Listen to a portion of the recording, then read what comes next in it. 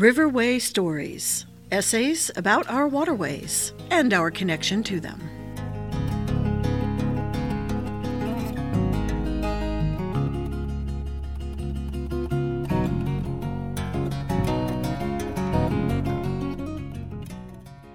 Hi, my name is Zoe McConaughey, and I'm a student representative for Blackhawk College's environmental club known as CleanSphere. 2023 is the fourth year that the QC Environmental Film Series hits the screens. The 2023 QC Environmental Film Series runs from January to March with a total of 6 documentaries addressing the environment and conservation.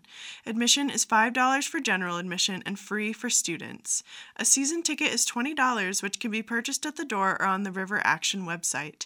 This year, we are also offering sponsorships for $50 to become part of the film crew to help support our expanded mission for the QC Environmental Film Series, which includes free access to all of our films.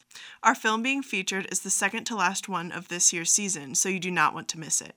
The documentary Black Ice will be shown at the Figge Art Museum on Sunday, February 26th at 2 p.m. The film follows a crew of aspiring ice climbers from Memphis Rocks, a nonprofit climbing gym and community center in southern Memphis, Tennessee, that aims to give disadvantaged youth a place to learn and grow in a positive environment.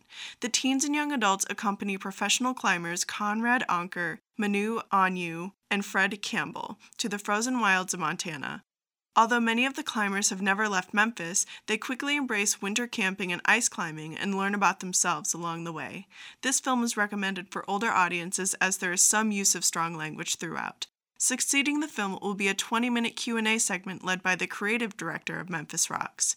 We are eager to share this piece of work with you and hope to provoke ideas on how you can help your community and the earth. Thank you very much and see you there.